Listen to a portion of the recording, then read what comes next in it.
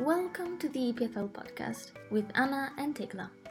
In weekly 20 minutes episodes, we'll share information and personal experience about a series of subjects, spanning from relationships, health, great women in science, and many more. Sometimes there will be experts joining us and answering your questions. Enjoy this week's episode.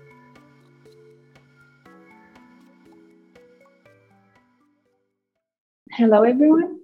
I'm here today with Oriana Kraft. So I created and produced the ETH FemTech Summit last year. It's now called the FemTechnology Summit. And the goal of the summit is to bring together femtech startups, researchers, doctors, and students for a 360-degree perspective on innovation in women's health. It's really exciting.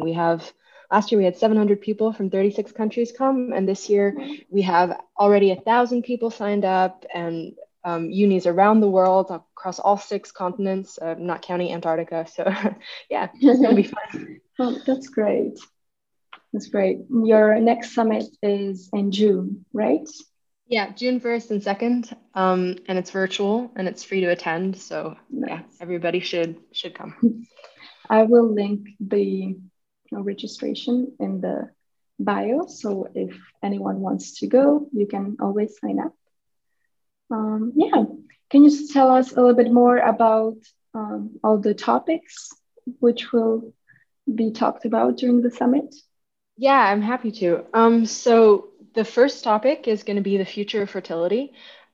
And we think this is really interesting because there's a lot of groundbreaking research happening in that area, particularly around how ovaries can sort of be a crystal ball into long-term health. So it's really looking at fertility, not just in terms of getting pregnant, but also what does it tell us about the health of a person? What can it say?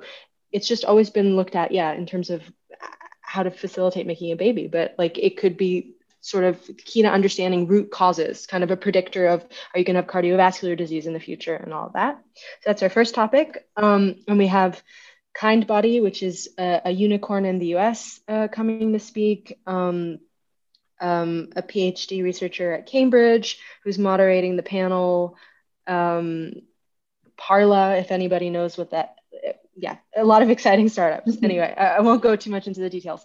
Then we're going to be talking about the economic case for investing in women's health, because there was a report called Women's Health Access Matters that showed that if we just invested 300 million in the US alone into women's health research, it would generate 13 billion into the economy. Wow. So basically, the fact that women's health has been really underinvested and under-researched has dramatic economic consequences also. So it's just actually good business to have women be healthy and contributing to the economy.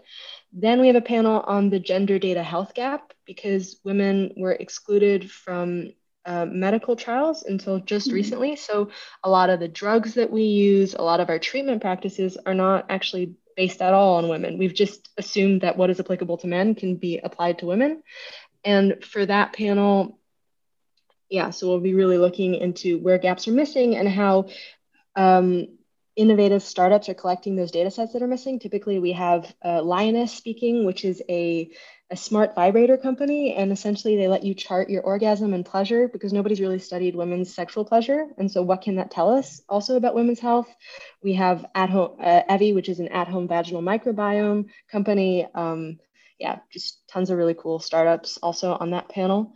Then we're talking about sort of the link between gender and effective therapy in medicine, because, as I said, the practices that we use haven't been really adapted to women. So we have an app that you can use to reverse autoimmune symptoms.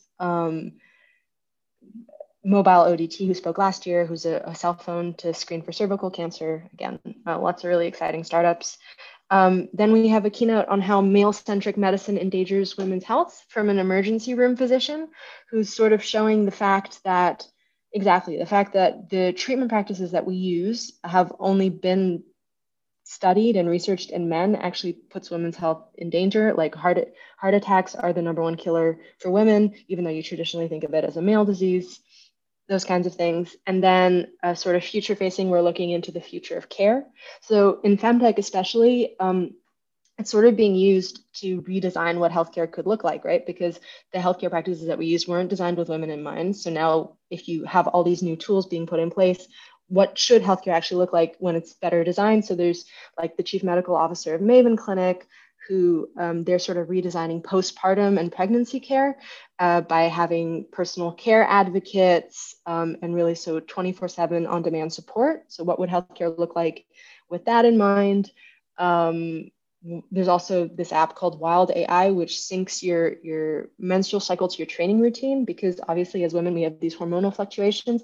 So what does it look like actually when you don't just decide that men and women can train the same, but you take into account women's unique physiology?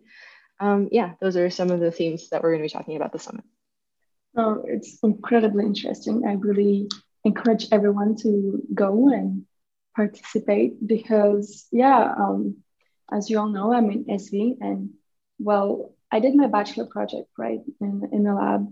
And it's true that most of the research are only made on male participants, right, and individuals. And in every disease and every disability affects women and men completely differently. So it's great that you're talking about it and making a little bit of a change in that department.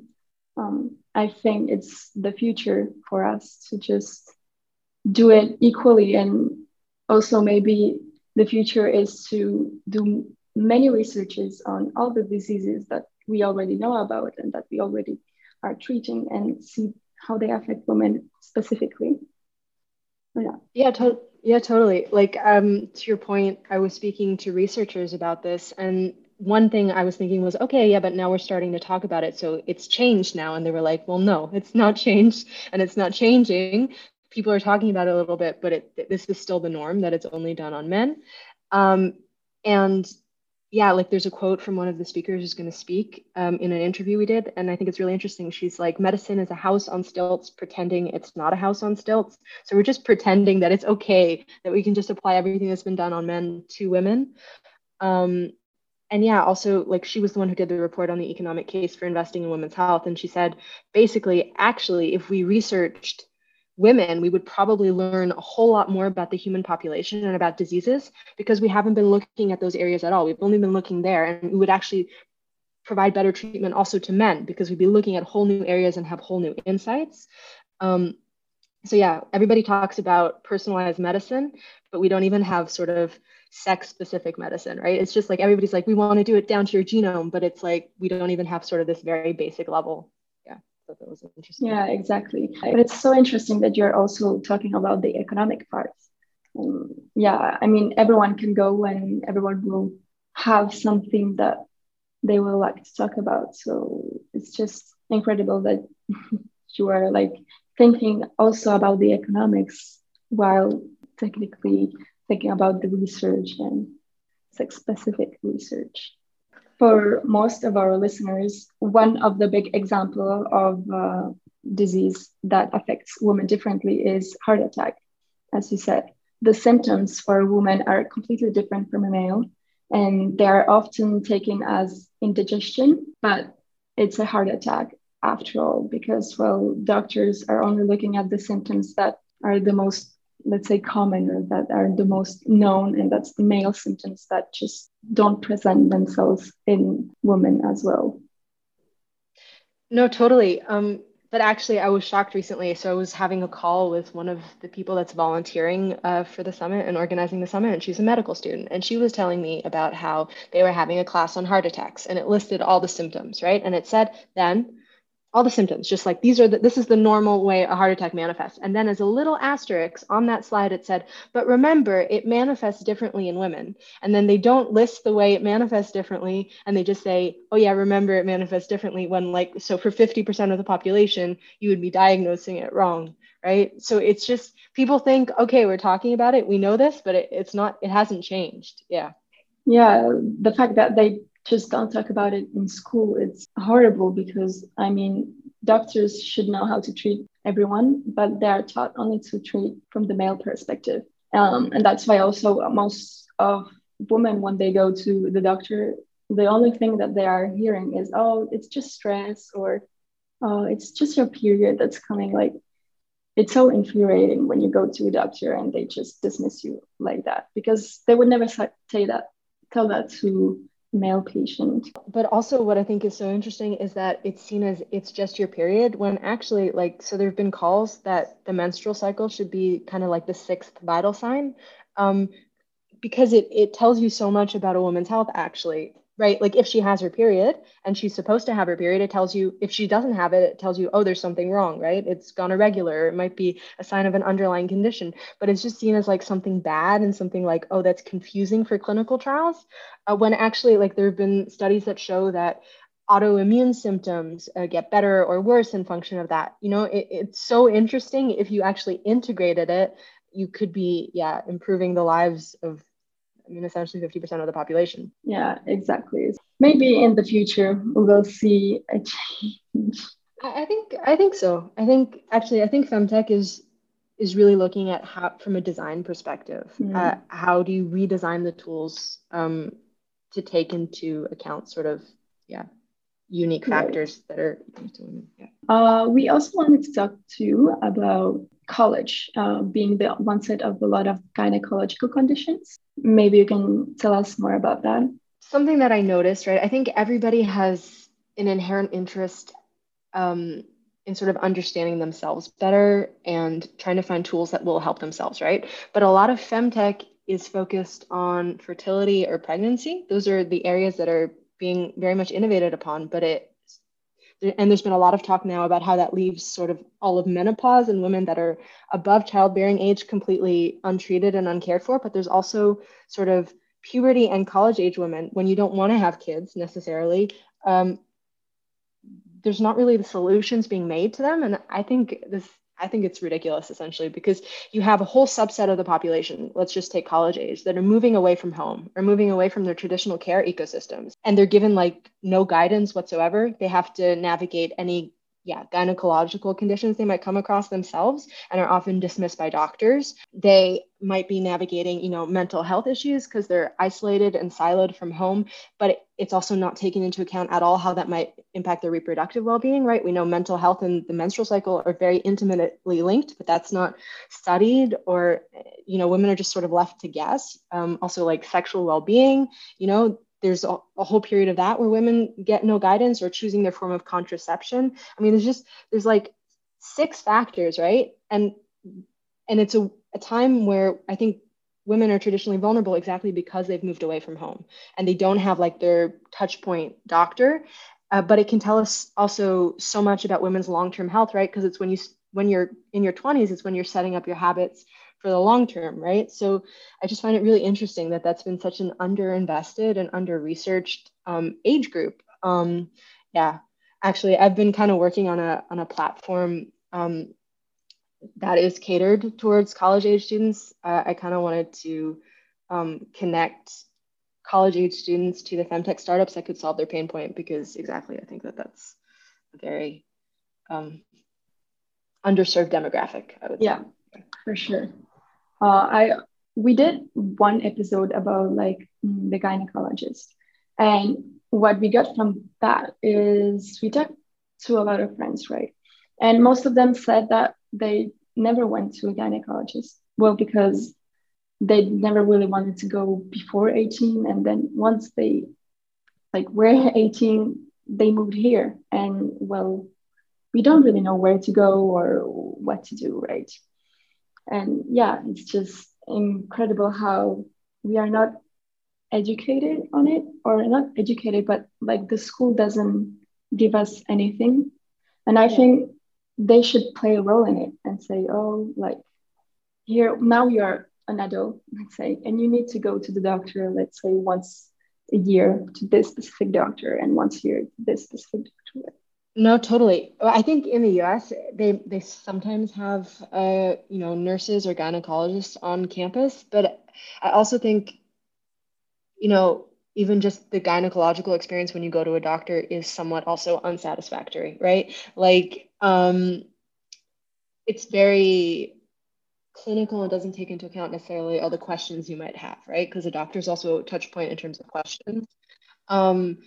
Yeah, just even I think in terms of choosing contraception, I think there's so many factors they don't take into account, whether you're concerned about how it'll impact your mental health, whether your primary concern is like how um is whether it'll like make gastrointestinal symptoms worse. Like it's just very much seen as like, do you have these risk factors that you're taught about in medical school, which is like, do you have like a history of stroke or blood clots? Then you can't have these types of contraception. Do you smoke? Do you have a BMI above a certain level? Those are just so broad, and it doesn't really take into account, your lifestyle or what you personally are most concerned about and would be most comfortable with. Yeah, no, I Yeah. agree. And even when you go to the gynecologist and you say you want to go on a contraceptive, right? They don't even tell you all the like specific contraceptions that exist. There are many that I didn't know even existed until we did the one episode, right, on contraception. And even Yeah. when I went to the gynecologist, he said, "Oh, you can take this," and I was like, "Oh, really? That exists?" No, totally. Like for me, it was kind of shocking. It was just kind of like, is there one that you want to go on? And I was like, no, could you tell me more about it? And then it was Yeah. well, which one are your friends on? I was like, why? Yeah, also like, why would that be relevant? Like, why? So, Yeah. and I think this pill, and then she was like, okay, great. I was like, okay, that doesn't seem very scientific to me, but okay, yeah. Yeah, exactly. Then like I know that I have a very good doctor that explains to me like everything quite like in a good way. And I didn't know if we had like blood clots in my family or a stroke and that type. So he said, "Oh, we're gonna do some tests before I put you on the pill to be sure that you don't have blood clots, because then you can have a heart attack, you can die from it. Like it's really an issue."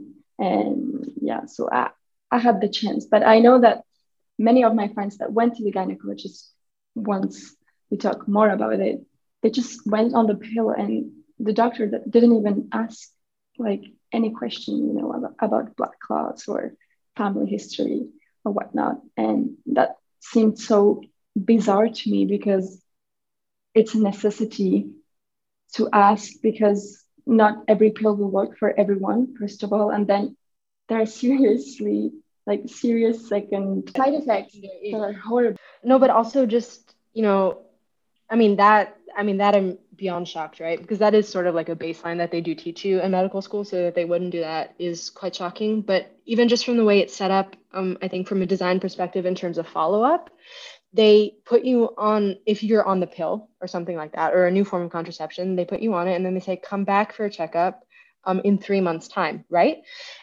And to me, just 3 months is so huge. I get that they want to sort of, it takes time for your body to adapt to it. I get that. But you're left for 3 months with all these like side effects, and your body kind of either reacting well, and that's great, but maybe really not reacting well, and you're super confused, and you're just left on your own for 3 months. And it's like, then we'll see. Then we can like reevaluate. And really, you should be on it for longer to be adapted. It just, from a design perspective, no. I mean, I also think it's so interesting when you read those articles where they're talking about they're testing male, they want to find a male contraceptive, and why it's failed for so long was because the side effects were deemed unacceptable, but there's side effects that are deemed acceptable, right, in women, but not for men. Or also just from the perspective, but also from the perspective of like, right, I've read this quote before, men are fertile every single day, right, of the, like constantly, right, whereas women, it's like a very specific subset of time, once a month, but women are supposed to be on a hormonal form of contraception like all the time, and men not, right? Also from that perspective, it's really interesting, I think. Yeah. No, it's just incredible, because technically a guy could impregnate like 365 women in a year, right? And a woman can get once pregnant in 1 year. So like, why should we have the contraceptive and not men, first of all? I mean, they're trying it out, but I mean, it's also a question of like, I mean, because I had a friend who did a master's thesis on why there's been such little innovation in contraception, and one of the conclusions was also, well, because contraception technically does what it's supposed to do, right? Like it prevents you from getting pregnant. So even though there's all these side effects, I mean, it does what it's supposed to do. So I think also from that perspective of now, if they ever finally bring out male contraceptives on the market, will men use them? I think that's also a question, right? Because they haven't had to, right? I don't know. It's interesting. Yeah, I think that's going to be a quite issue, because if there is some side effect, I think they will never really take it just like that. Yes, but it's just sort of unfair that, as society and medicine has evolved, this has like experienced comparatively a huge lack of, innovation. Yeah, exactly. And like so many side effects that are not really taken seriously. Yeah. Also, when you go to the doctor and you say, oh, I don't know, it affected my mental health, they're like, oh, no, it's okay. It's not the pill. No. Yes. Yeah. Yeah. I think there's all sorts of studies that would be so interesting because I think so many people ask themselves these questions, right? And then it's just like, well, we don't know what is fact, what is fiction. And if people just, like did like a large scale study on this, but yeah, I know it's not that easy. We need the tools to be redesigned and we need more innovation in the space, but also in terms of like supporting the patient and like that perspective also really needs to be innovated. So yeah, there's a lot of work I would say that needs to be done. I think contraception is very broken as an aspect, but I think also, the fact that there's been such little innovation in terms of like period pain, right? Also, and care for that. I read a study which said that women lose 9 days of productivity a year to periods, right? And like that's actually quite a lot of time when you a productivity a year to that. But like in the US, you get 10 days off of work a year, right? So it's actually quite a lot of time to lose. And it's just, we don't take that into account either in the way we design things. Or gynecological conditions, right? Endometriosis. I think there was a study that came out that said 1 in 10 or something like that leave the workforce because the pain is so seven, bad. I think 1 in 7. 1 in 7. Well, yeah, that's okay. Even more crazy, right? And you're talking about the economic consequences of that. Endometriosis impacts as many people as diabetes, but it gets $1 for every $200 invested in diabetes research, right? And this is a thing. It's a whole body disease, right? It impacts your whole body and you're in chronic debilitating pain. And we just, sorry, there's no effective diagnosis, really. There's no effective treatment. It's crazy. Yeah. And even when women want to go and do the drastic change of, having surgery and taking out the uterus, most of the doctors don't even want to do that, which is horrible, because I know in France, there was a study conducted on the doctors. And when you go to the doctor, he doesn't want to do it unless you're like more than 30 years old, you have kids and you are married. And and the one question that they always ask is, oh, and what does your husband think about it? If you're in so much pain, like endometriosis, which is horrible, why would he care? Like, even why should you be married for that? And because they don't want to take away your ability to reproduce, right? That's the most important thing, obviously.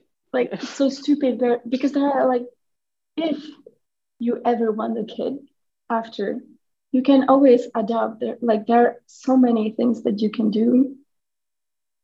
Like, you don't need your uterus, and even like a woman can choose to not have kids, and that most of the time the doctors just don't want to hear that, because they're like, oh, you're gonna change your mind. Like, I don't want to take that away from you if in a few years you're gonna come back and say, oh, I want kids, but I can't. You can choose. I know that if I was in so much pain as like most of the women are because of endometriosis, I would prefer to live pain-free rather than have a kid and be in so much pain for like years. No, I totally agree. It's just insane, right? When you look at the history and you see that it still hasn't changed, because for endometriosis, a common cure that they used to prescribe was getting pregnant. They were like, oh yeah, you're in so much pain, just get pregnant, the hormones will make it better. And that's still done in some places, and also until relatively recently in like the 80s. There's still sort of, this like Right. Actually, yeah, that was like I think in ancient Greece, that was the theory, that women had like this wandering uterus and were kind of driven crazy by the fact that it wasn't filled with like a baby. Like that was the source of the Oh my madness. God, no. So there's all these, yeah, there's all these, I mean, there's all these hypotheses, right, around like what it is. But yeah, I find that, yeah, insane. There should be, when you talk about medical ethics, there should be stuff, like sanctions in place if you say, oh, I'm not willing to do this procedure because you're not married or because you haven't had kids, Yeah. right? Yeah. I mean, yeah, probably, you don't say just yes after the first encounter with the doctor because it's a huge surgery, like any other huge surgery, right?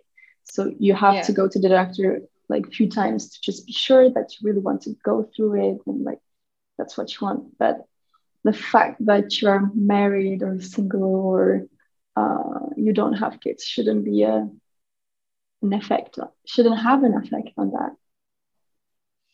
No, but I mean, routinely, like we see that with like a bunch of these sort of diseases that impact more, like PCOS, right? PCOS is also a full body disease and has, Yeah. cardiovascular implications, also for diabetes. But usually it's only treated when women want to have kids because it impacts your fertility. So they only see it as like, oh yeah, we'll try and modulate and treat it to help you have kids, but like all the other aspects of your health that it impacts, that's not so important. What's also crazy though is if you look statistically, so like that's when I started sort of becoming shocked because I, in the last year, have found out, more and more and more information, right? Like that's why I said this, like when I first had this class in medical, in the medical curriculum, I hadn't heard about endometriosis or PCOS, right? I had never come across it in my life. But when you start like amounting all these things that don't have effective treatment methodologies and sort of dismissed by doctors, right? PCOS, 10% of the population, endometriosis, 10% of the population, menopause, everyone. But so many people have such like debilitating symptoms. Like postpartum care, you might have postpartum depression, you might have, like pelvic floor prolapse, right? You just like start accumulating all these things that have not been, cared for or, adequately integrated into the clinical system. And then you think of like, as a woman, statistically, I'm going to experience at least one, if not more of these.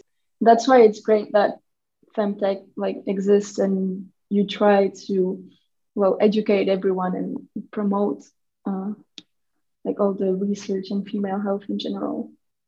That's like the most important thing. Now it's about to, I think, go into the research, maybe we'll have now researches that will be only for women health. Well, yeah, I mean, I think actually also it's really important to involve students, I think early on, right? Because Yeah. it's like students are sort of the future generation of researchers or of doctors or, of femtech startup creators, whatever, right? Like it's getting engaged at a younger age. There's like that much more that you can do later on. So yeah, I think maybe it'll start to change. At least that's what we're trying to do by bringing everyone together at the summit. Yeah, I think it will take time like any other change, but I think we are going in the right direction and that's the most important thing right now. But yeah, Yeah. thank you so much for coming, for talking about all this like important information, right? And yeah, thanks everyone for listening. I hope you like this episode and for sure register for the summit, which will take place in June. Which day precisely? June 1st and 2nd. Yeah. Oh, yeah, perfect. I know it's the end of the semester, but I mean, if you have some time, I think it's a great opportunity to talk about more about the female health and the economics of it. Yeah, and we'd love to have everybody. And yeah, thank you so much for having me on, Anna. I really Yeah, appreciate it. you're welcome. Thanks, guys, for listening, and see you in another episode.